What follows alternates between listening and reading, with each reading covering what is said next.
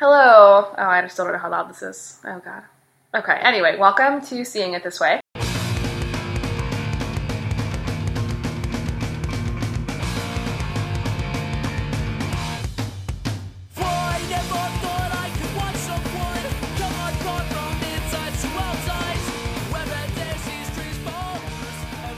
I'm Jamie, your host, and this is the first podcast I've recorded in Boston, so I'm no longer a Midwestern emo kid. So we have a guest who is from the East Coast, and he's going to introduce himself, because I don't want to. Fair enough. My name's Tim. Tim Gilman is my full name. What about your middle name? My middle name is Dwayne. It's true. Okay. It's true. End of podcast. End of podcast. Yes, that's me. You're back in Boston. I'm from this area of the world originally and live in Somerville. I work at WGBH. I have a radio show on the MIT radio station, WMBR, where I play a lot of sad music, but not of the emo variety, mostly of like the quote-unquote indie rock variety, whatever that means. All sad music is emo. Yeah, sure. It might as well be, yeah. Also, I work across the hall from MIT Radio. Oh, really? Yeah, at the LGBT Center. Anyway. Oh, cool. Yeah, Oh. weird. So we're in the same building sometimes. Yeah. I know. That's crazy. Anyway, so that's Tim. He plugged his radio show. That's me. I'm just trying to explain that I know something about music because I have a radio show. That's my main qualification for being here, aside from knowing you. Also, you have ears and a heart. Yeah, oh, thank you. Thank you. You do too. Thank you. Okay, imagine if we were just earless. That would be sad. Anyway, so I talk a lot about how I define emo every time that these happen. So I'm going to let Tim do that, how he defines emo. And I might say a little bit, but I'm just mostly going to let Tim talk about that. How do you define emo, Tim? Yeah, so I think in another one of these podcasts you did, somebody alluded to the fact that, like, well, technically emo is, like, emotional hardcore. Fucking Leor, yeah. Yeah, but, which I guess is true. I remember back when I started listening to, like 2000s emo, people would always be like, well, actually, emo is this, you're using it wrong, and then I would actually, like, tell people that, but eventually I just stopped caring about that. Yeah. For me, emo is more, I would say it's kind of more of this kind of emo that we're talking about on this podcast is based more on, like, the scene that it comes from. We were talking about, like, the suburbs earlier, and I feel like that's sort of the key stage for this kind of music. Suburban dissatisfaction, perhaps. Yes. So just anything that comes out of that. Suburban dissatisfaction. It looms large. Yes. Yeah, that's fair. I think that's a good point. I think, right, the scene is a really big part of it, right? Like going to shows or the community around it. We did talk about, suburban. You're bored, you're probably rich, you probably go to shows, you're probably outside of a big city. Right. You know, you're probably kind of have access to instruments or whatever.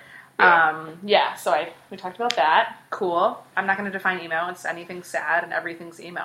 Yeah. So. Anything if you want to define it that way. Yes. Yeah. For example, Drake is my favorite emo artist. He is, exactly. He just is, though. Yeah. He just is. I don't think anybody would fault you for saying that. Okay. I think that's accurate. Okay.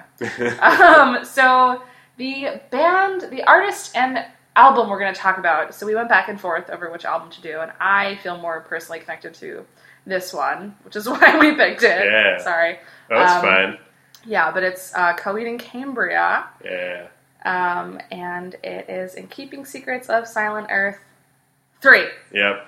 That was a mouthful, but you said it all. I thought I'd fuck it up. That album title, I feel like, is very indicative of Coheed and Cambria's lyrical approach on this album. It is. I have argued with people before about Coheed and Cambria as like an emo band, because they're very they're all over the place a little bit. Oh, that's what I also wanted to say. Sorry, if we can go back to defining emo. Like, to me, it's also like the label. So, like, if you're listening to this kind of music in the early 2000s, most of the bands that you'd think of as emo were on, like, Vagrant Records, Drive Thru Records, and these guys are on Equal Vision Records. Equal Vision, And I feel like that was also, like, this band was it's weird to me that this is classified as emo sometimes because it's like there's like all these crazy like metal guitar solos and stuff in this album, but it's also like the lyrics are like one of the lyrics is "I have no luck with girls." Yep, I was going to bring that up. Yeah, that line makes me laugh every single time I listen to. So I guess that makes up the difference. Yeah, but, I mean, the lyrics are pretty emo. Yeah. That's the thing. I think for me, musically, it matters less than the actual feeling behind it. But I will say, I mean, most emo is generally guitars and, like, kind of the typical band structure, which they have, and then they're all really sad and kind of whiny. So, whatever. For sure, yeah. Yeah, and Equal Vision is a little bit. I think they're more like hardcore bands. Yeah, definitely. But yeah, Coheed and Cambria, definitely a band that I listened to a lot. I think in 9th grade was my kind of timeline for that. And then again, I got back into them. I'm just going to give a really, really big fat trigger warning for the rest of this podcast. I'm going to talk about like emotional abuse because the person who emotionally abused me recently, Coheed and Cambria was their favorite band. So I'm going to talk about that a lot. I already warned Tim about it. So just FYI, listeners, like the two of you that are out there listening, this might get a little heavy, and I apologize, and this is a trigger warning for that. Yeah. So I've recently listened to a lot of Coheed. Let's bring up all that again. Well, I've been listening to it a lot again to get rid of those memories, like the attachments to him, because I want to not think about him when I listen to Coheed. We'll talk about this more in a little bit. But, it's been my new sort of project of, like, undoing that association. Yeah.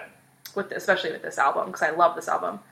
And now you associate with making this podcast. That's true. You're changing it all up. That's Working good. through, So anyway, so when did you kind of first hear this album, album artist? Album artist, yeah. So like it was around. So I didn't have the internet in my house until like 2002. What? Which at that point I was like beginning to be a sophomore. So I'm a couple years older than you are, but you didn't have. I didn't have the internet. I just didn't have it. Like my parents split up, and my dad had the internet at his apartment, but I wasn't there very often. Wow. I mean, I saw him a lot, but I was, I lived with my mom most of the week. She didn't have the internet until she got dial-up when I was in 10th grade. She didn't do anything. That's not true. She would.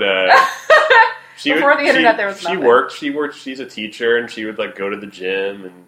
Right. Yeah, I mean, she did mom stuff. Yeah. Exactly. Oh my gosh. I don't know. So it wasn't until around then when I was able to actually be on the internet and start like finding this music. And some of my friends who did on the internet were already like showing me other bands with this ilk. But one of them had the first Coheed album, Second Stage Turbine Blade, on the bus and let me borrow it, play it on my Discman on the bus ride to school. Because I had a long bus ride. It was like 30 or 40 minutes because I was like the first one picked up and I had to take the circuitous route to get to school. Yep. And I had this like I loved that album so much. I thought it was so cool. It was I liked one of the things that drew me in about it was like the story aspect. Even though retroactively, I think the story stuff is kind of silly. It is a little silly, yeah. But at that point, I thought it was like more about something than just general like I'm sad because of a girl or something. So I thought it was a little more interesting and.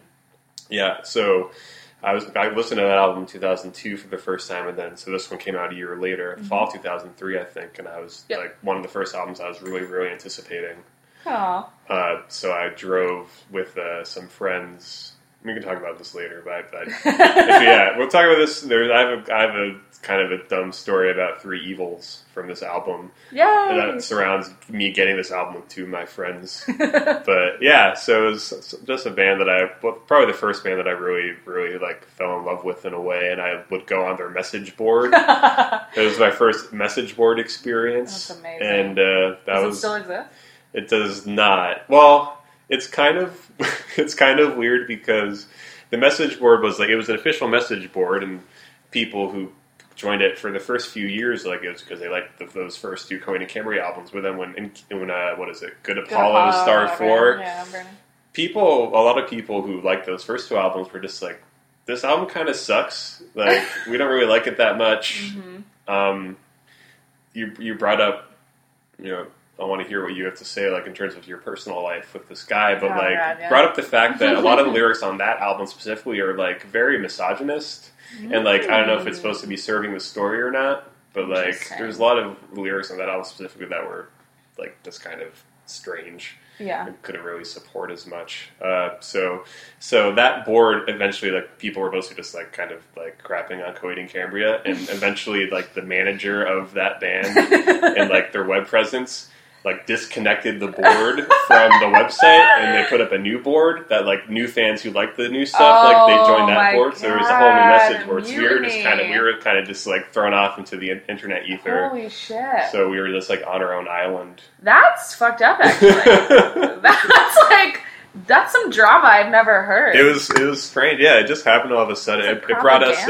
It brought us all closer together in a way. Yeah. The board went on for a long time. Aside. Yeah. And at this point, actually, like, I don't really participate in it as much anymore. The board itself, I think at one point that board that was cast off eventually was ended, but we started a new one, most of the same people, just like a general, hello, we're a message board. But now there's like a Facebook group that I'm part of with all these people. And it's like, whoa. It's kind of nice. And like, holy shit. For that long? Mm-hmm. That's amazing, actually. And one of my best friends actually now is somebody who was on the board, who I met after I graduated college. I moved to Somerville, and he was a year younger than me, and he was going to Emerson. And so I was like, hey, we should hang out and grab a drink. And now he lives in New York now, but he's a real good friend of mine now. I met a lot of friends through him. So. And now they're married. Yeah. I'm married with my friend Scott. Yeah, it's true. So I have a lot of really nice things to say about like the culture around Coheed and Cambria for me. Like growing up, it was very influential. Learned a lot of music from people on that message board. Like kind of shaped the me as being like kind of a loner on the internet, but also like being open to meet strangers and stuff. I don't know. So, so they had a big influence on my life, which is why I'm excited to talk about this album. Changed your life's trajectory. Yeah, kind of, in a strange way. In a strange way, yeah. I love that the bus ride story. I think that's very classic, like adolescence. I love that. It's like, hey, listen to this album. That's how I first heard Defend Glory, Sticks and Stones. Mm-hmm. I'm just saying, But also, I remember the dude, he who shall not be named. I'm just going to name him. His name is Logan. Logan also first heard Coheed and Cambria on a bus. Yeah. I think that's funny. It was like on some like little compilation or something. Mm-hmm. You heard the crowing. But anyway, so I feel like I actually first heard this album, like I said, in 9th grade, so that was in 2003. Mm-hmm. And my friend from honors biology class named Sebastian, who just got engaged. Congrats to Sebastian. we don't talk anymore. But anyway, he burned me a CD. He burned me this CD, and he drew a Claudio on it with his little, like, fro, which was really cute. And then he burned me another CD that was, like, a mix of emo songs that included some Coheed songs. It was, like, the most emo CD. It was ridiculous. It was, like, Elliott Smith and Dashboard and stuff. Nice. Looking back, I'm like, was that your way of flirting? I don't know. But anyway. It might have been. Maybe. Kind of weird. So anyway, so he burned me that CD, and I listened to it a lot, and I had no idea the story aspect of it. Like, I had no idea.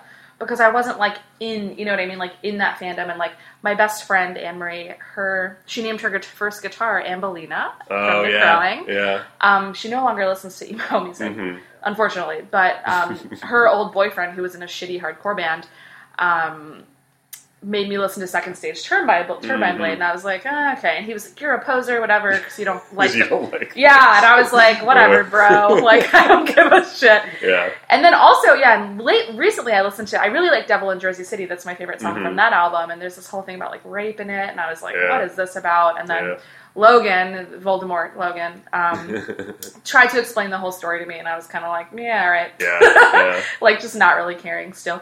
Yeah. And we talked about this too, like the lyrics on this album are kind of hard to decipher. They're hard to decipher, and even if you can hear them, you don't know what they're saying. Like, they're very like obtuse and kind of strange. So like I feel like this album was perfect, I think, for like away messages, because there were just like one line that was a very biting line, and you're like, I'm going to use that line in the context of the whole verse. I don't know, but this one line is great. Like, I'm just going to use it. There's a good phrase in The Crowing. There's a line that I like called is like a heart stained in hate, which I think is like kind of like weirdly poetic in a way. It's like a nice turn of phrase, but then you're saying like.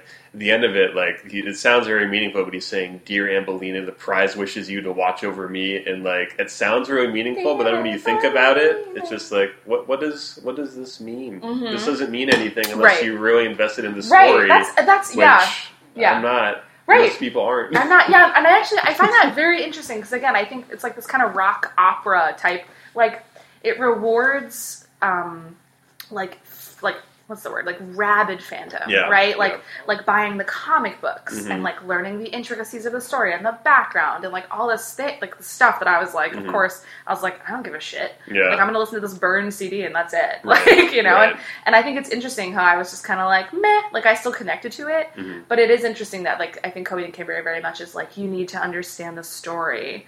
And a lot of, me and other fans were kind of like, no, we don't really have to. Yeah, you don't need to, yeah. I don't have to. And I give them credit for that. Like, they're able to make these albums. Like, I think that was their goal, obviously, to, like, we're going to have this, like, background in these songs, but also these albums will be, like, still listenable to people who just want to, like, listen to, like, good rock music and not worry about, like, reading the comic books or reading like a novel or whatever. They made a novel with one of their albums too. Whatever. Not even a graphic novel, just a novel. Yeah, and I will say The Suffering, just FYI, that song from Good Apollo I'm Burning For is the funniest video I've ever seen in my life. So just FYI, if you haven't seen that video, watch it. It's fucking hilarious. I haven't seen that video. It's so funny. You need to watch it later. It's so funny. Also, I think that's a good song. But anyway, there are some good songs on some of those later albums, I was but forced overall, to listen to it. Overall, it's not good. Yeah, but so this album though, for me, this was like their album where I was like, this is the album. I didn't really care about anything later. I didn't really care that much about the first one. So this was like the album that I kind of would come back to. And then of course there are certain songs that are more directly kind of I was like, yep. Yeah. And then later on, when I started listening to it again because of Logan Voldemort, these other songs that I had sort of not super connected to, I like reconnected to them, and I was like, oh, like this is an album that flows really well. Yeah. Like I think listening to it from front to end, like it works really well. And I think at the time in 9th grade, I wasn't like, like whole albums are important. Like that wasn't like my mindset. Yeah. And so I think this album again, like. Now, as an adult who cares about the flow of an album, like I'm like, oh yeah, this album flows really well. Yeah, for sure. That's like a topic for another podcast. It's like, what's the first like album you remember listening to where it's like, wow, this is a complete album versus just like, I want to hear track number 5 again. Right. Yeah. Yeah. So yeah, I think that's again, at adolescence is kind of like, I think you're less likely to be like this album flow. Yeah. Yeah. So I guess if we want to start talking about, is that next? We're talking about individual songs. Yes. Yeah. Sure, let's do it.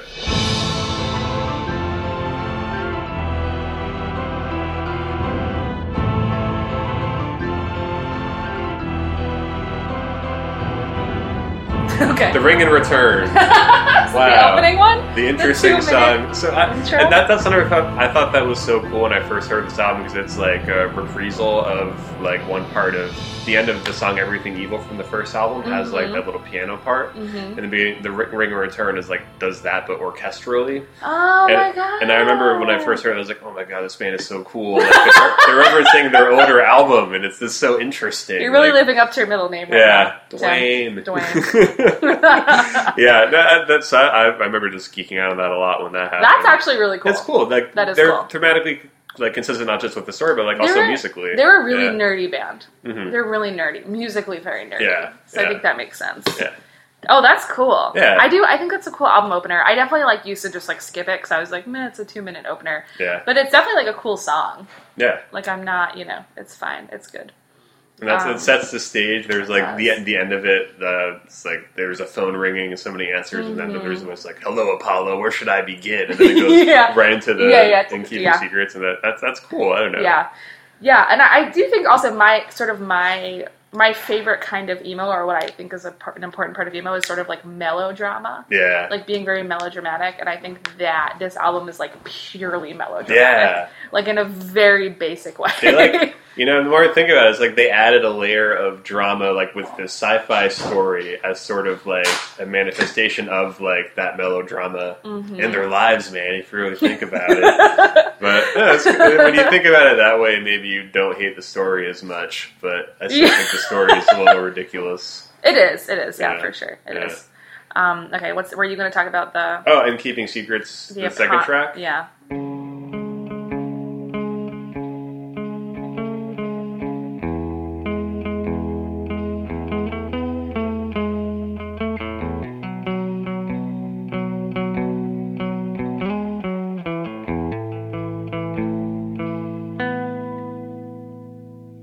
You should talk about that one. I don't really. I don't remember what I was going to say. When I was listening to this album again, which first of all, like I hadn't listened to this album in a long time. Like I still listen to Second Stage Turbine Blade like a couple times a year because I like it a lot. But I haven't listened to this one in years. And then when you wanted to do it, I was like, okay. And so I went home and I listened to it a few times on like my stereo at home. And it's like you were saying this earlier too. Like I remember like all the words or a lot of the words. I remember a lot of the different parts of the song. So it was very surreal. But like this song in Keeping Secrets, I didn't really connect with as much. I thought that was like, it's setting the stage for the album, but also for like the story part of it. Like the chorus, it's another thing where it's sung very passionately, but what are they singing? Like, man your own jackhammer.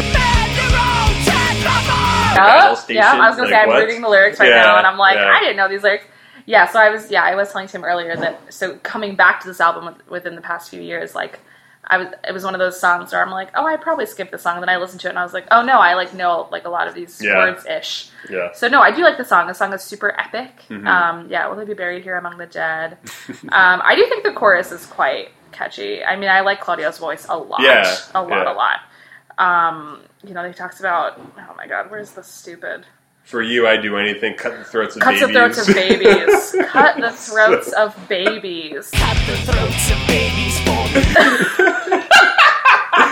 It's so ridiculous. You know what? I'm just going to go ahead and say this album is pro-choice. So that makes me like it more. Or maybe that's like feticide. Who cares? Who cares? That's hilarious. That's a really funny line. I did not know that was a thing.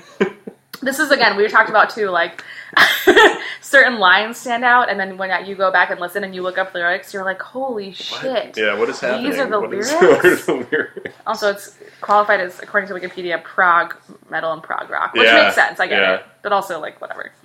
I was not really going to talk about Cuts Marked in the Mud. Me neither. I think that song is fine. I think it's a fine song, but it's like a pretty well done, just like standard pop song. Yeah. With like some middle guitars here and there. Yes. But now we're getting into the meat, because the next 1, 2, 3, 4, 5, 6 songs. Probably all of them, to be honest. That's true, fair enough. For me, the next 6 or 7 songs are like the songs. Yeah.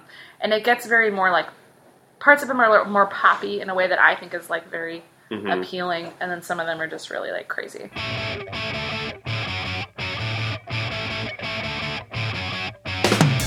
Across the floor in the handle where we drove the drill.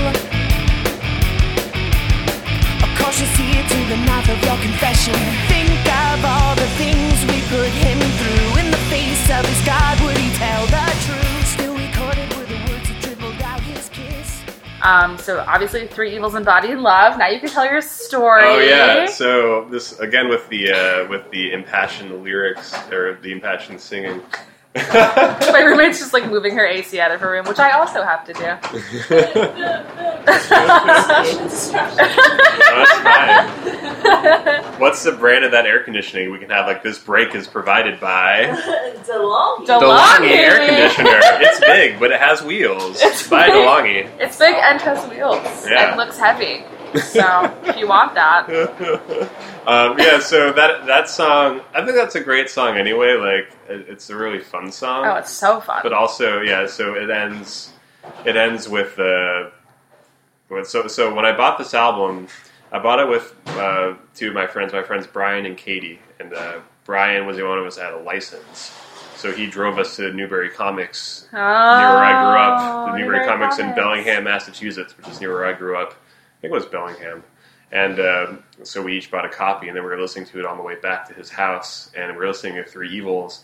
First of all, Brian is a very nervous guy, and he had his car, but he didn't want to like get in an accident, so he's driving on like the rightmost lane on the highway, going like 40 miles per hour, like a 65 mile per hour zone. Yeah. And the whole time it's just like, I want to get this album, but we can't go any faster because he's a nervous guy.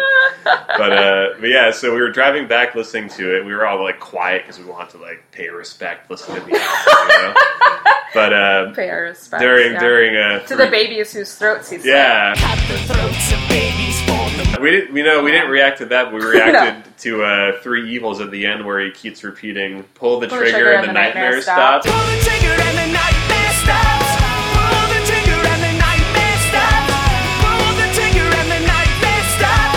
He said it like, several times, and then we were just like, Wait, is he like right? Is he advocating for suicide? For homicide or suicide?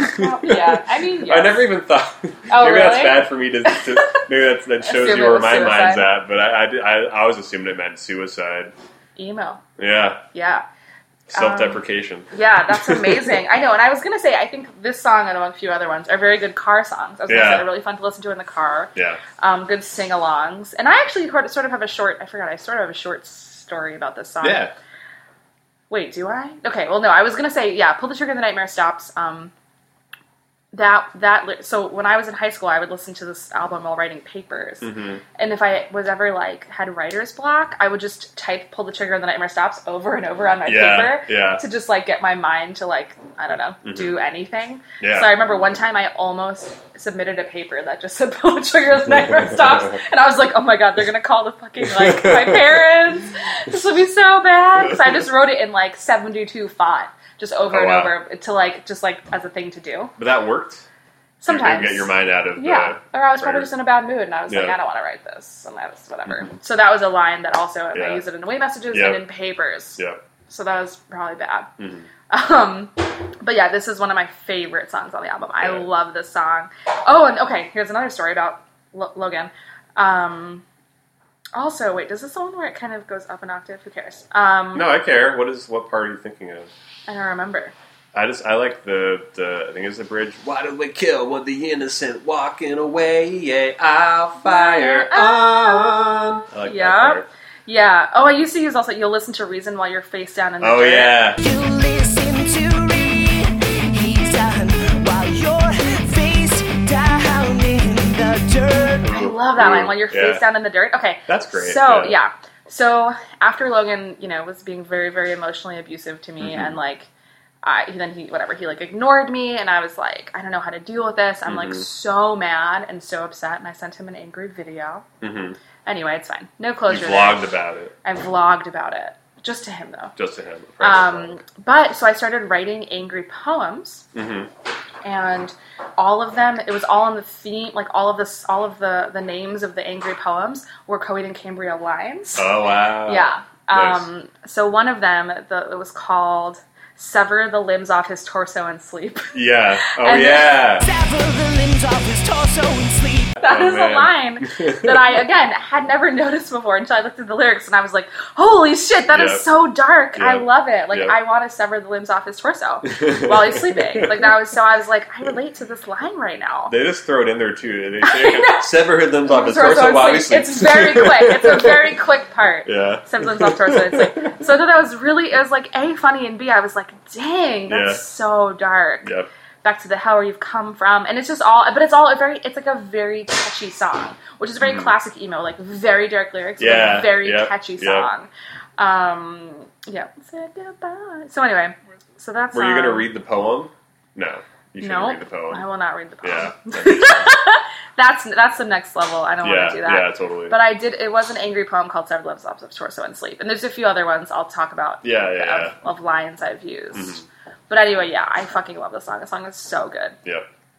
And they always have a good final few lines. Yeah. that they repeat a lot. Mm-hmm. Mm-hmm. So they drive the point home. They drive the point home. The nightmare stops. Now you know. Yeah, the nightmare stops when you pull the trigger. Mm-hmm.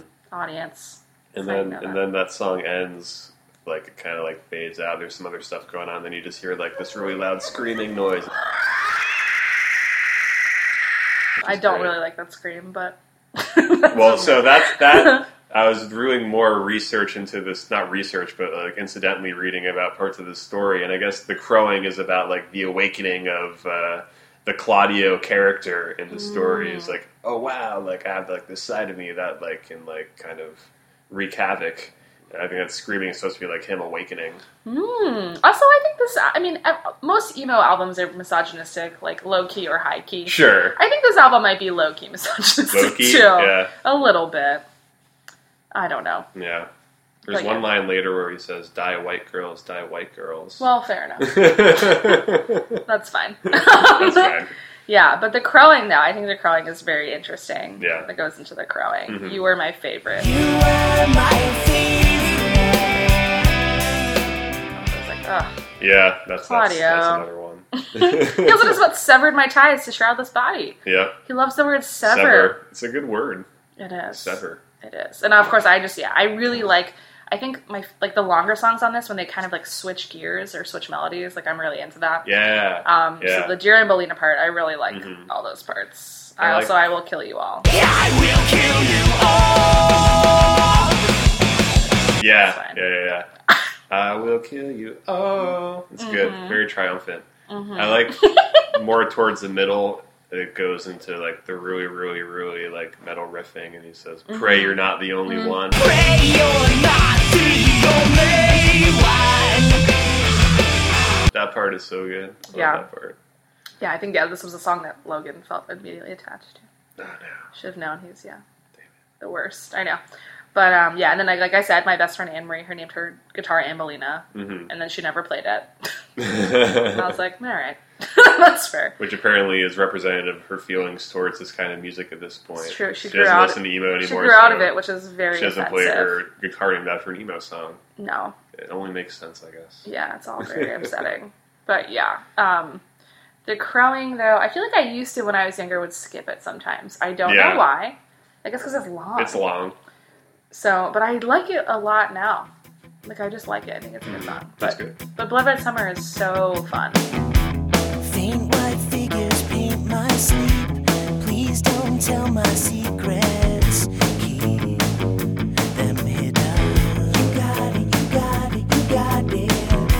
The words that matter reach your face. It's cool that they do so many, like, they go from a song like that to just, like, kind of a fun pop song. Yeah, it's interesting. Yeah. It is interesting. Even though, like, the phrase Blood Red Summer is just, like, to me, it's just, like, I'm murdering everybody. It's a Blood Red Summer. But again, like, the contrast of, like, the violence. Yes. The violent imagery and the poppy music. Yeah. I think that's, like, a really big theme in emo music. Like, when I did the Fall Out Boy podcast, we talked about that a lot. Yeah. It's, like, very dark, a lot of, like, imagery of, plane crashes or whatever, and then it's, like, the, like, most catchy, upbeat thing. Yeah. Which I really like. When you did the Transatlanticism one, too, I guess this is the part of the podcast where we plug earlier episodes of the podcast. Listen to other episodes of Seeing It This Way. They're good. But you're talking about how Ben Gibbard is good at that, too. And I think the song that, for me, like, represents the most is The Sound of Settling. Yes. Because that's, like, a great poppy song, but the lyrics are just, like... Yeah. Brutal. Depressing. Very depressing. Ben Gibbard is particularly good at that. Yeah. Like, very depressive, specifically depressing ideas. Yeah. Through very catchy and immediate pop music. Yeah. Yeah, but this song... So Logan hates the song because he thinks it's the most poppy in an annoying way. And meanwhile, this is one of my favorite songs for that same reason. I think it's super fun. I mostly can hear what he's saying. And I think it might be my favorite chorus. Yeah. And then also the last line, the "What did I do to deserve?" with the like, "Whoa." Yeah. I think I love that. What did I do to deserve? What did I do to deserve?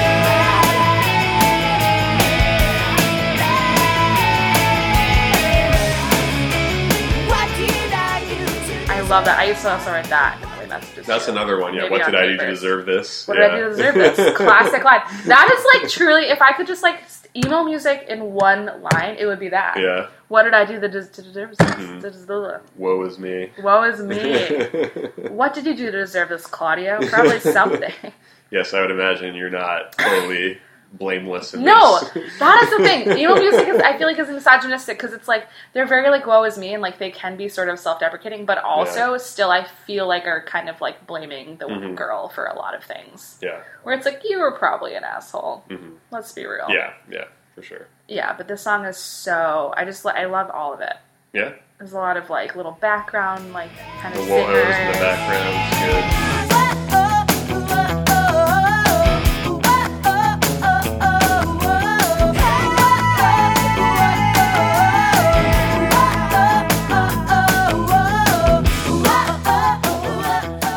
This is also like this song.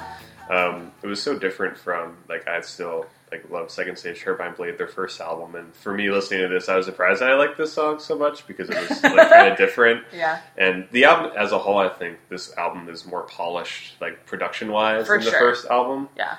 I feel like the first album sounds good, but in a different way. This one is more like kind of like has more of a sheen to it, and this song especially, like this and Favor House Atlantic, were just like, oh my god, like these songs, like they sound like pop songs, like you could hear on the radio, but they're still like weird.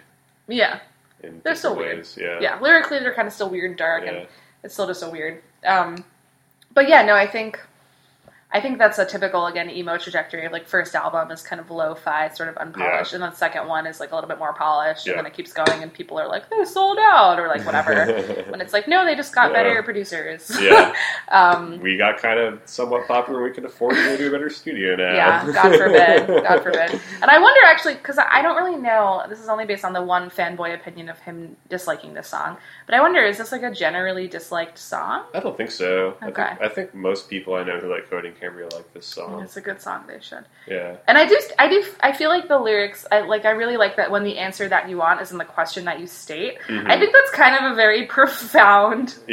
Kind of question, like chorus, considering that it's just like, you know. Come what may, come what may. I like that because, like, well, then you should accept criticism. For That's like when people will ask a question on the internet in like a Facebook post or something, that people will snarkily reply with like, "Let me Google that for you." Yeah. I just love that idea of like the question you're asking reveals so much about you. Yeah. Like in a very snarky way. Like I think that's really it's super fun. Yeah. And so that's a great song. And then. Now we get into all three, Camper Valorium 1, 2, and 3. Which, first of all, is it Camper Valorium or Valorium Camper? Because I remember when I bought this. Oh, no, it's Camper Valorium. Sorry, I didn't mean to. It's Camper Valorium. But so when I bought the album, I remember I think like it had it was like in a jewel case, but the jewel case was inside like a slip case. Like, you know how like Deja and Tanu, there was like the little astronaut cutout? Yep. Yeah, so Coheed one had that too. And like it had the track list on the back of the slip case, but also on the jewel case. And one of them said Camper Valorium, one said Valorium Camper. Wow. It was very confusing. If I'm remembering that right, there was definitely some instance where something said one, something said the other. Yeah, that sounds right. Was like a lot of confusion about what are these songs called? Yeah. Nobody knows. That's also a very classic problem of like, I mean, you don't understand this because you're on the internet, but like the whole like downloading from like it's like, what is the name of the song? Is that the real name? Yeah. Like it was a lot of that. Or ripping it onto iTunes and like the Grace Note CD database, whatever info like iTunes would pull from would sometimes whoever entered it would get it wrong. Yeah. And then like you have to change it yourself. Because when you say Valorium Camper, that also sounds right to me. Yeah. So I've probably seen that somewhere too. Yeah, I don't know. I think the Camper Valorium is supposed to be a ship. But, I also don't know what that is. But the way it is, it seems like it's almost like using like the Spanish language as a guide, where it's like noun adjective instead of adjective noun. You know, like I would think it'd be Valorium Camper because like Valorium is describing the camper versus like you know. Like, I don't know what Valorium is or camper either. I think it's a spaceship in this weird world that Claudio Sanchez has created. But,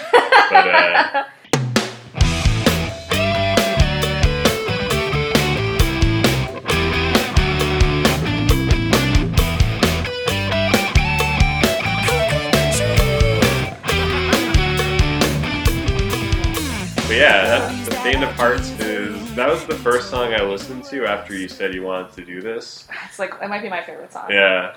And I was listening to it on these really crappy, like, iPod headphones, like or iPhone, whatever, like Apple gives you when you buy an iPhone. And it just it sounded, like, so cheesy to me. But then I listened to it at home, it sounded a lot, like, I don't know, it sounded a lot better.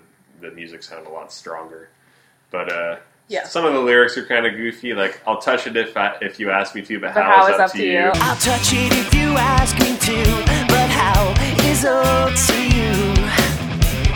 I love that. I don't know what that means. I have no idea what that means. I hope it's like, I don't know. As a sex educator, I'm like, oh, okay. But, you know, it's probably... I'll touch it if you ask me to, but how is up to you? Okay, so I guess I could see that as being like a sex-positive thing. Like it's about communication. Right, consent. I don't know. Yeah. I'm sure he wasn't thinking about that at all. Probably not. I don't know what this is about. I don't know what it's about either. No. You were so well-behaved. Yeah, actually, no, this is... I really like this song a lot. And so Okay, I'm looking at these poems I wrote. Severed limbs off his torso in sleep. Oh, that's actually from the first album. Yeah. I have one called Will You Fuck Me Back Home, which is from... Devil in Jersey City. Yeah, Devil in Jersey City. Yeah. Oh, and I have one called Face Down in the Dirt, which was from Blood Red Summer. From Three Evils, right? Oh, sorry, Three Evils, whatever, yeah. Oh, whatever. And then Did Somebody Take Your Tongue? Yeah. Okay, so those are all from this one, right? Did Somebody Take Your Tongue? Yep, Did Somebody Take Your Tongue? Did somebody take your tongue? Okay, so those are all my poem names. Those are great poem names, actually. Thank you. But yeah, so this song, I learned this on guitar like a month ago. Oh, cool. Yeah, because it was a song where I was like, I want to learn this. I'm angry and whatever. So I feel like I really like the song, and I think it's like really, I don't know why it like makes me, I feel like this, like Claudia's being very, like kind of like a fucking asshole to this person. Yeah. Like whoever he's singing to or about, he like does not feel like happy about. I don't know. And I just feel like I like very much related. Okay, so did Somebody Take Your Tongue? This is specifically related to when I tried to talk to Logan about like the weird abusive shit he did. Yeah. He was like, I have nothing to say. And that was like the worst thing that he could have ever said to me. Like that upset me more than anything else he'd ever done. Because I was like, all I want from you is like communication. And you're like, well, I have nothing to say about it. So was he like very like emotionally like absent basically? Yeah, emotionally. No, he was kind of like like withholding. He was very withholding. Like we slept together and he like made me feel bad. So like there was kind of weird sexual things too. And it was just like a bad, like he was like lied to me about a lot of things, about how he was like feeling and stuff, and it was really bad. Like he just made me feel like shit. And like knew that I felt like shit and like didn't care. For like a long time. Yeah, so then I was like, can we talk about this? And he was like, no. So anyway, yeah, I hate him a lot. And so Did Somebody Take Your Tongue? I'm always like, yeah. You don't talk to him anymore, right? I would assume. We don't talk. He's ignored me. A long time ago. April. Oh, He's okay. ignored me since April. Okay. I know, this is raw. It's new. Yeah. Anyway, but this song has helped me a lot, though. Like, learning the song on guitar and playing it and, like, listening to it, I'm like, yeah, fuck you. So this song means a lot to me. Somebody did take your tongue. Somebody did take your tongue. Yeah. I'm not going to let you get up if you struggle willingly. Oh, yeah. Yeah, it's a pretty rough song. Yeah. Who taught these chicks that made you were so well behaved? Man, yeah, you're good at picking out good lyrics. This song, for this song, what stuck out to me the most was more of like a musical thing, where I thought that like the bridge of this song is so long. There's like 3 or 4 different parts of it. It's good. It's really cool, like it. But it's a very strange decision to make. But if it's cool, they did that. Like it's good, but it's there's a lot of bridge there. A lot of bridge. I was listening to it. I was like, oh my god! And then I remember like on the first album there was a song I like called June Song Provision, and that song doesn't have a chorus. It just doesn't have a chorus, which I was like, wait, there's no chorus in this song. That's weird. Most of these songs have choruses. It's true. So it's like kind of cool. They do some weird stuff like that sometimes. Yeah, play with the structure. Yeah. But I will say generally their choruses on this are always very like catchy and like a lot of very repetitive. Yeah. I really like the bridge, and this is a little bit of like an octave change. It's like, if the world stops turning, girl, you better not stop when I say. Yeah. And then it's like, if there was nothing you could do to stop it, why'd you try? I know, I love that part. I love that part. There was nothing you could do to stop it. Why'd you try? Then the ground stops parting through the silence as you woke up the day.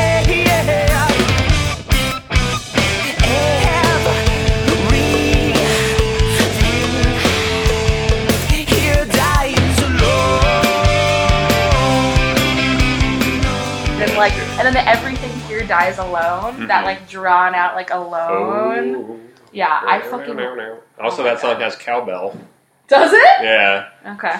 I think one of the verses. I remember I saw them play this, and somebody was playing cowbell during it too. And you can hear it, and I forget if it's the first verse or second verse, but you can hear it like. Doo, doo. I mean, you know what a cowbell. I can't do a good impression of what a cowbell sounds like with my mouth. Can. Yeah. No one can. No. But yeah, that's a bonus part of that song. Look for the cowbell next time. Okay, noted. Yeah. Yeah, but that bridge just kills me, the whole part. I'm like, it might be my favorite part of the whole album. Yeah, it's cool. It's really cool. Really, really, really good and powerful. So, Yeah, there's my Faint of Hearts. That song means the most to me right now.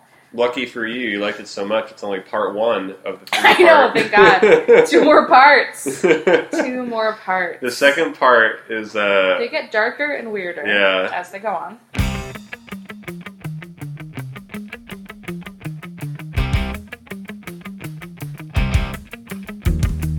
Rocked, silent, in a soft lullaby. Panic stirred me awaken. Like a meaningful in time, where and when. The second part, I can't even think of, is it called Back End of Forever? Yes. Yeah. Yeah, nailed it. I don't like that one as much. That's the one with I have no luck with girls, and then it ends with I wish I would never hurt again. Yeah. It's so funny. Musically, I think it's a little bit not as catchy as the other ones. Right. Write this down in your diary of abuse. Sorry, there's so many. Her? Yeah. Yeah, this one's a little misogynist. Do I scare her? Do I scare her? Yeah. You do scare her. You're weird. Yeah. You have no luck with girls because you're a fucking creepy weirdo. Yeah, there's a lot of... I know, it's a little... whatever. I overheard that you... Yeah. This feels a little personal where it's like... It seems like it's literally right out of his diary in kind of an uncomfortable way. Like, not like a fun way. It's like... Yep. Yeah. For sure. Leading trust into a relationship that makes no sense. Over and out, Connecticut. Which is like, what? Like, that's another one that really sticks out. Is like, what is that Relax. about? Over and out, Connecticut? Yeah. Like... I don't know. I wish and then I remember on the message work, we were like, oh, Connecticut is the name of this thing. Oh, God. Come on. We're not going to be able to fit this in. The story is kind of bullshit, and it's fine. Yeah. But, yeah. That is true. Like, I like this song. It's pretty dark, and I like it, but I will say my favorite part is just the ending. Yeah. Where it kind of repeats, like, na, na, na, na, na. Yeah. I wish I would never.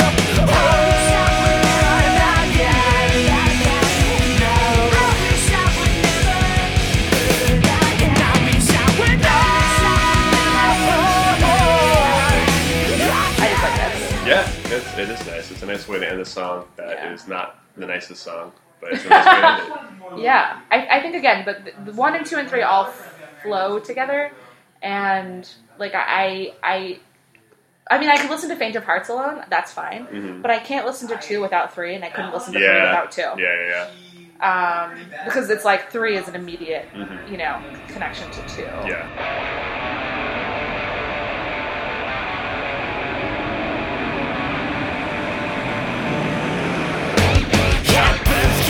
Scars along tender heart memories. Injustice for awkward living situated cash. Worries, they lay dead along the floor. Careful not to wake them there. Sleeping in the morrow's good morning. The dawning will Again, a lot of the When I Kill Her, I'll Have Her. This is the Die White Girl song. Yeah. This one's really, it's like, okay.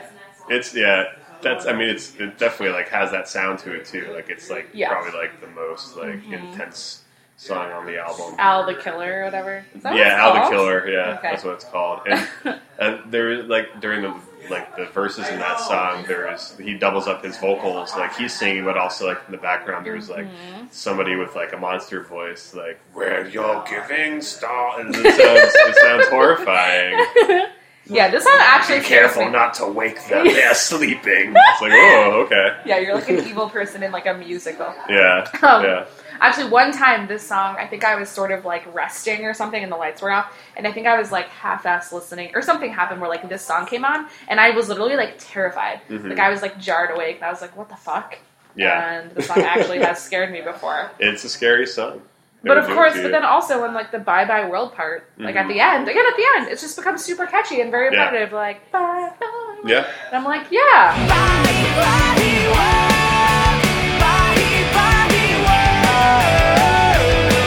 Bye-bye world, okay. And what's... Die White Girls. Yeah. I like the end. How does the bridge go? Like, the killing is all done when the heroes are none or something like that? So the heroes play dumb. Killing's no fun when the heroes are done. Yeah. Killing's no fun when the heroes are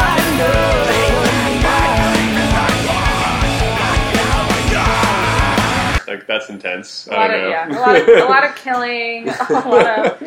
That's more of a story one. It's like, okay, they killed all the heroes. That's not good. Yeah, I feel like I don't even really want to unpack the lyrics that much because it's just like I don't want to. Yeah, we don't need to. We don't need to. It's not important. But 1, 2, and 3, it gets darker over. They get a little longer. I think. I don't know.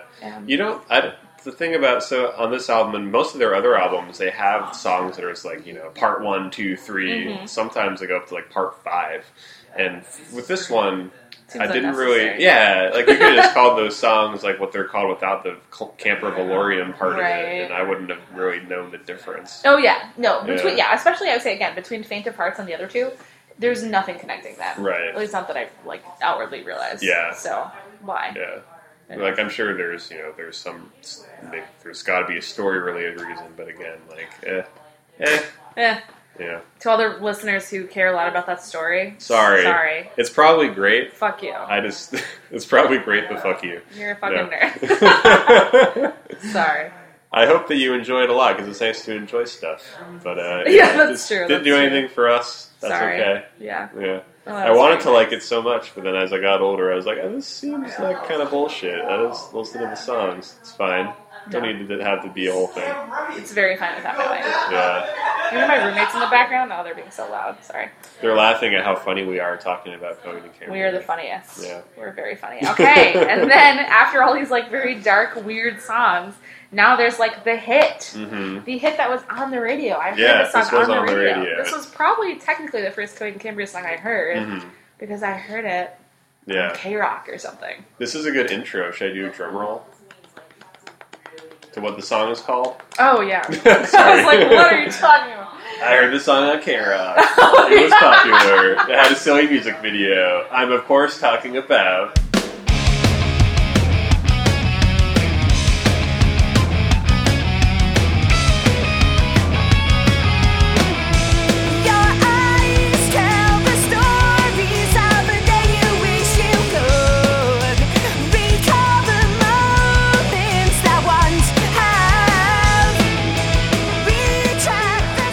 House Atlantic.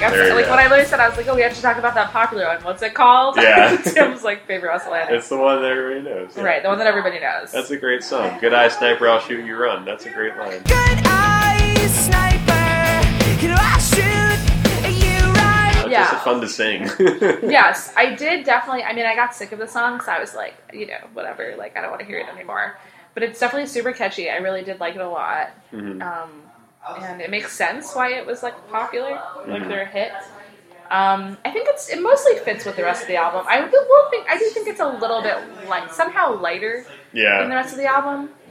Even Three Evils of Blood Red Summer, maybe this is because of like the context of the song. Yeah. But it feels like it sort of a little bit doesn't fit. Like a smidge. I'm like, oh. Yeah. There aren't any like brutal one-liners. It's light throughout. Yeah. It's light throughout. Although I remember somebody interpreted the line like face step down as being like somebody like cutting off somebody's face. Why? But I think that might be a stretch. I don't know why. I didn't interpret it that. I just remember somebody else said that, like trying to tie it into the story again. I think that's a stretch. Probably not. I don't know what that line means though. Like I don't know what calling all cars means. Right. Yeah. I don't know what anything means. I don't know what anything means. You stand by your words and they're calling all cars. Face step let down. Face step down.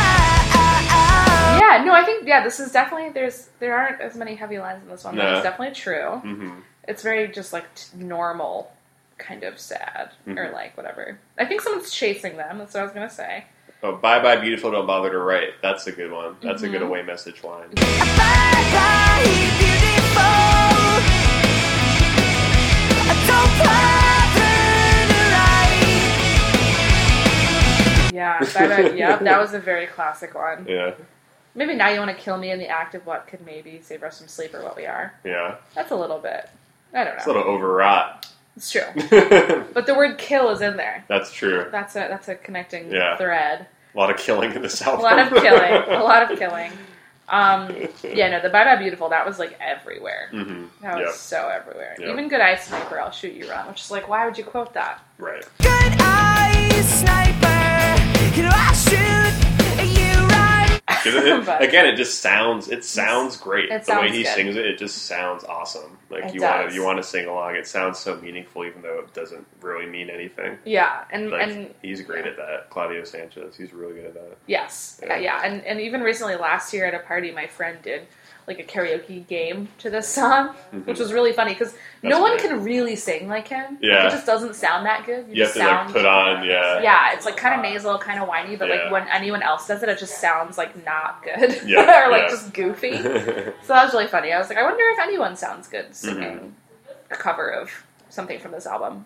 Yeah, I don't know. Especially this song. Rush would do a good Coheed and Cambria cover. Okay. I remember when that was one thing that people talked about on the message board was like Coheed and Cambria. They sound a lot like Rush. Oh my god! Because Rush's lead singer also has that same. Geddy Lee. Yeah, the message board is coming back. It's coming back. That's so funny. That's all. I had to justify that because you didn't look very interested in my Rush comment. So I had to justify why I said. No, I know. I was like, whatever. Rush. Whatever. Rush is old. Prog. It's fine. Rush did some Rushy things back then that were fine. I love the song "Working Man." Let's not talk about Working Man. We're not talking about Rush. I'm fine with Rush, but we're not talking about it. Also, okay, the next few songs I don't remember at all. Okay. So you have to talk about them? Okay, so the next two songs, the first song, "The Light in the Glass," is the one that this is verbose. Supposedly ends the album. You think it ends the album. But he doesn't. But it doesn't.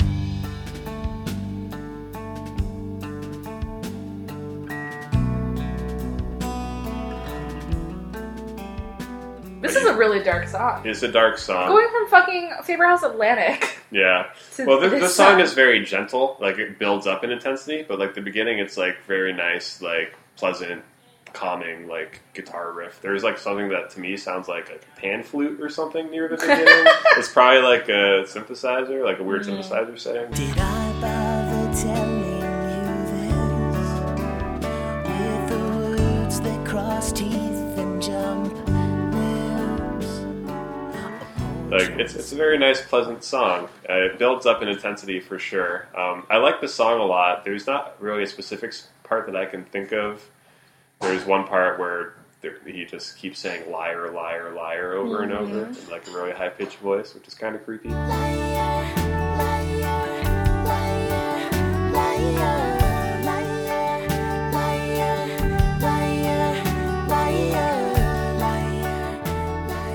Yeah. There's a lot of weird family stuff in this one. Yeah, definitely. So, I don't like not that I don't like it. It just, that makes me very emotional. Family stuff. Mm-hmm. So, reading these, I'm like, ugh. Maybe that's why I blocked it out. Yeah.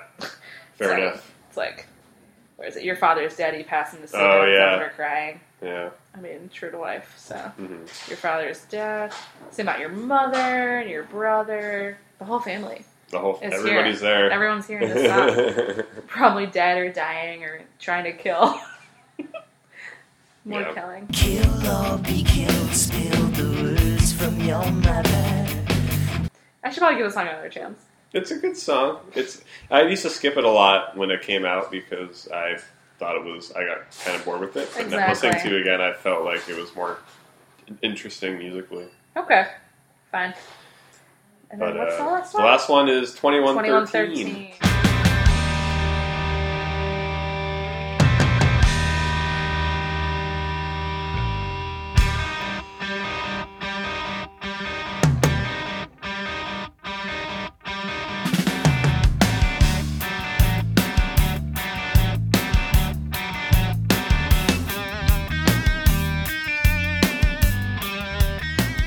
That's the actual last song on the album. I don't remember this one. Oh no, really? That's a very blatant Rush reference. Which that's the last time I mentioned. No, okay, I do know that. RUSH. I know that is a Rush reference. Yeah. No, I'm sure you knew it. I don't want to talk about Rush. You don't want to talk about No, Rush. don't talk about Rush, though. But yes, it is a Rush reference. Don't talk about Rush. No. Oh god, this one's also family and like. Yeah, that's another really long one. Oh jeez. But that song has a lot of like references to the first album too. Like they do the guitar riff from Time Consumer from the first album, like halfway through. and they end it with the melody from the hidden track on the first album. So there was a lot of stuff for the super fans, which again, for me, I was like, oh my god, like their albums are so like like they always like call back to their first like those melodies, and I was like so excited for what would come next, like hearing everything be tied together.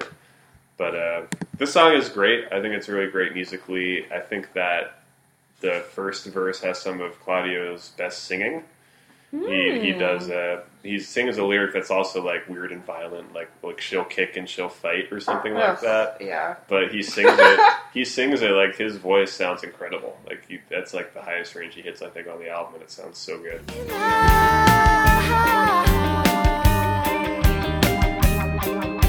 She'll kick and she'll fight. Should they fail in his sight?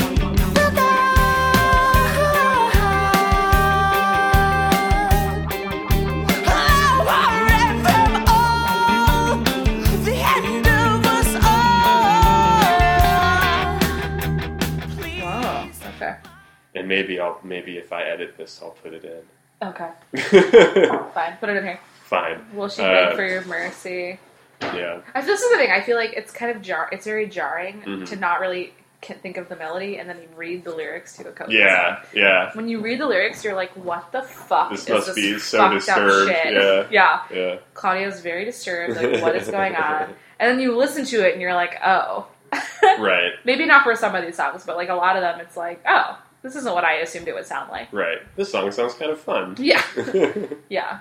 Okay. I will listen to those final two songs at a later date. Yeah. I recommend it. Those are cool songs, but they're definitely, you need to commit to them. Right. You need to commit to them for sure. And as someone who likes pop music a lot, it is hard for me at this juncture in my life to commit to a 9 minute. To commit to a 9 minute song. Yeah. Unless it's like Runaway or something. So. Yeah. I like Runaway a lot. Everyone likes Runaway. That's not true. Oh, what? Everyone should like Runaway. I was talking to my friend who I met from the board recently, and he hates Runaway. He hates the end of it. Is like, why is this last 3 minutes here? What? He shouldn't be your friend anymore. I told him like he thinks it's bullshit, but I told him how I think it's like. I think what actually happened is like he's singing stuff. You know what he's singing. He's like afraid to sing it, so he obscures it with like lots of auto tune and like other vocal effects. And I think that's like kind of cool. Yeah, like, that's cool and purposeful. Yeah, and that's annoying. That's a bad opinion. Yeah. Anyway, I mean, I'm very in defense of auto tune. Is what I'm going to say. But gotcha. Especially when Kanye does auto tune because he's doing it for reasons. Anyway, this is not a Kanye podcast. Okay, so I would do a Kanye podcast. Oh my god! Hey, Kanye is the second most emo rapper aside from Drake. That's true. Yeah, that is true. All right. Maybe Kid Cudi now. Oh yeah. Oh, suicide trigger warning. Sorry. Yeah, that was rough. Yeah, Kid Cudi. Mental health is important. It is. I'm glad he talked about it. Yeah, it was pretty brave of him. No, it was. I like when I read that, I was like, oh wow, that's really forward. I know. His post, I was like, that's actually really. I was like, yeah, that's great. Anyway, okay, so now that we just had a little foray into emo rap, so I guess last question, which is like, whatever. I want to know. When did you realize this album like really mattered to you? Which you kind of touched on. Yeah. But if you want to say more, you can. When did I realize? I mean, I feel like it was more like, I mean, for me, like I said, yeah, it was more like the culture around it, like more so than the album itself, like. You know, like I don't listen to the album much anymore. I listened to it again for this, and I liked it. I enjoyed listening to it, but it's not like something like Transatlanticism where I would like still listen to it because like those songs mean a lot to me. Like they remind me of like very specific moments in my life instead of just like a general like era of my life when I was on a message board a lot. Yeah, and you know, so yeah, I don't know. What about you?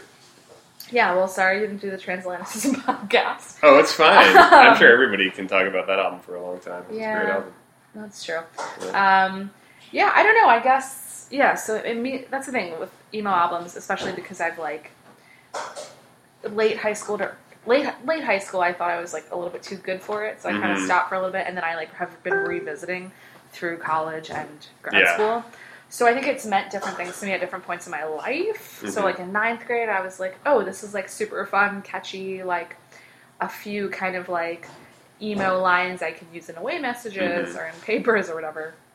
And that was like a thing where I was like, this is cool. Yeah. And then again, it like repurposed itself with Logan. Yeah. Because that was like his thing. Like he has like a Cody and Gabriel tattoo. Gotcha. So that was like a thing where I just associated with him, and I like really liked him for a really long time. So it was like, okay, this like connection to this dude I really like, right? And I listened to it a lot. And then after like the whole thing where he fucked me over, I was like, oh, now this is like this really negative thing, this really like traumatic thing listening to it, and it makes me feel really bad. Yeah.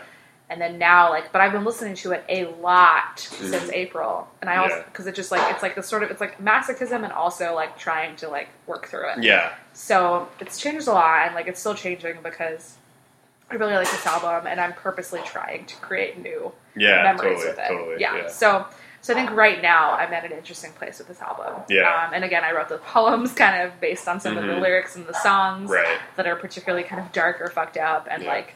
So I think that's been like helpful. So it's interesting. It's like been a lot of things. Yeah, you have a really strong connection. Yeah. I feel like it's been a lot of ups and downs, and just important for a lot of reasons. But yeah, definitely. Yeah. So that's it. So what would you tell someone? I don't know if we actually ever really answered this in any of the podcasts. No, you did. You did. I remember. Yeah, I remember thinking about this question because I remember you asked it in another one, I did, and I don't really know. Like, or would you? Would you even tell someone to listen to this album? I would have to I don't think it's a super universal album that like most people, no matter what kind of music they listen to, will find something to latch on to. I think I don't know. I think you have to be of kind of a specific mindset to like the album or like a specific kind of music. I think it seems a little less. Yeah, it seems more. I don't know. But you have to like crazy guitar stuff, but also like really high pitched singing, and there's a lot of different things going on there. They have a lot of fans, though. They do have a lot of fans. It's true. Yeah, so I don't know. I think that's a good point. I don't think it's universal, also, and I think it's interesting because it doesn't sound like a lot of people wouldn't define it as emo, right? So it's a little proggy, it's a little all over the place, a lot of like guitar riffs and but whatever, like lyrically, and I think his voice is really, really. I like his voice a lot. So I would say it's a lot of it's very catchy. I think they're good songwriters. So I would say definitely I listened to it at the right time in my life where I was like getting into that kind of music, and I was like, oh, okay, this is like a band that I want to listen to. But I think it would be hard for someone totally outside if I'm like, hey, listen to Coheed and Cambria. I think some people like who maybe wouldn't think they would like it, like maybe would like it more than. So they're like, I don't know. But like, if I wanted to like recommend it to like a fellow adult who's like in their late 20s, it's hard for me to think like, don't worry about the lyrics that are like ridiculous for the most part, and like I hope you're okay with really like 4 really long songs on this album. If you can get past all that stuff, maybe you'll like the album. There's some really cool parts in it. If someone already likes emo for a lot of the same reasons, that like it's like melodramatic or voice or like catchy or whatever, and they like I would maybe be like, oh, Coheed. But, I wouldn't necessarily like go on my way to like, this is the album you need to listen to. No, it's a hypothetical. If someone was like, hey, convince me to listen to this album. But I know that's like totally fair. Although I genuinely do think like if I hear like Blood Red Summer or something, I'm like immediately like, oh fuck yeah. But I've known this album for 10 years. Right. So it's a long time. 13 years. Oh yeah, I guess. Oh my god. I know everything is ending. Oh my god. Okay. Well, we're old. It's fine. Yeah. Okay. Is that the last? Is that the last question? I didn't really go in depth about Logan, which was good. Is that good? Yeah. I feel fine about it. Yeah, I was like, I'm just gonna, yeah, it's fine. Okay, well, I want to thank Tim for being on this podcast. Yeah, this was really fun. For listening to me talk about a boy. Believe it or not, no, that's. I mean, that's what this kind of music is all true. about, right? It's so true. I'm like, this boy that fucked me over. I'm 27 and it's still. Or if you're a guy, it's like, or this girl who I perceive fucked me over. Even though in reality, I was just awkward. Yeah, so true. Yeah. Okay, so yes, thank you, Tim. Yeah, this was great. Thanks for having me in your house to do this. You're welcome. I'm looking at 2 acoustic guitars and a Rock Band guitar, so you guys must rock out a lot here. We never do. Oh, no. And every roommate has come home during this podcast, so... Yeah? Yeah, it's a happening place now. I know, that never happens. Yeah. Okay, alright. I'm going to try and think of like a line to end it on, but I don't want it. If you can think of the most fucked up Coheed line, we can end it on that. Oh. We said them all. I know, we did say a lot of them. Oh, man. This is a bad way to end this podcast. You put a lot of pressure on us. This is seeing it this way. Goodbye.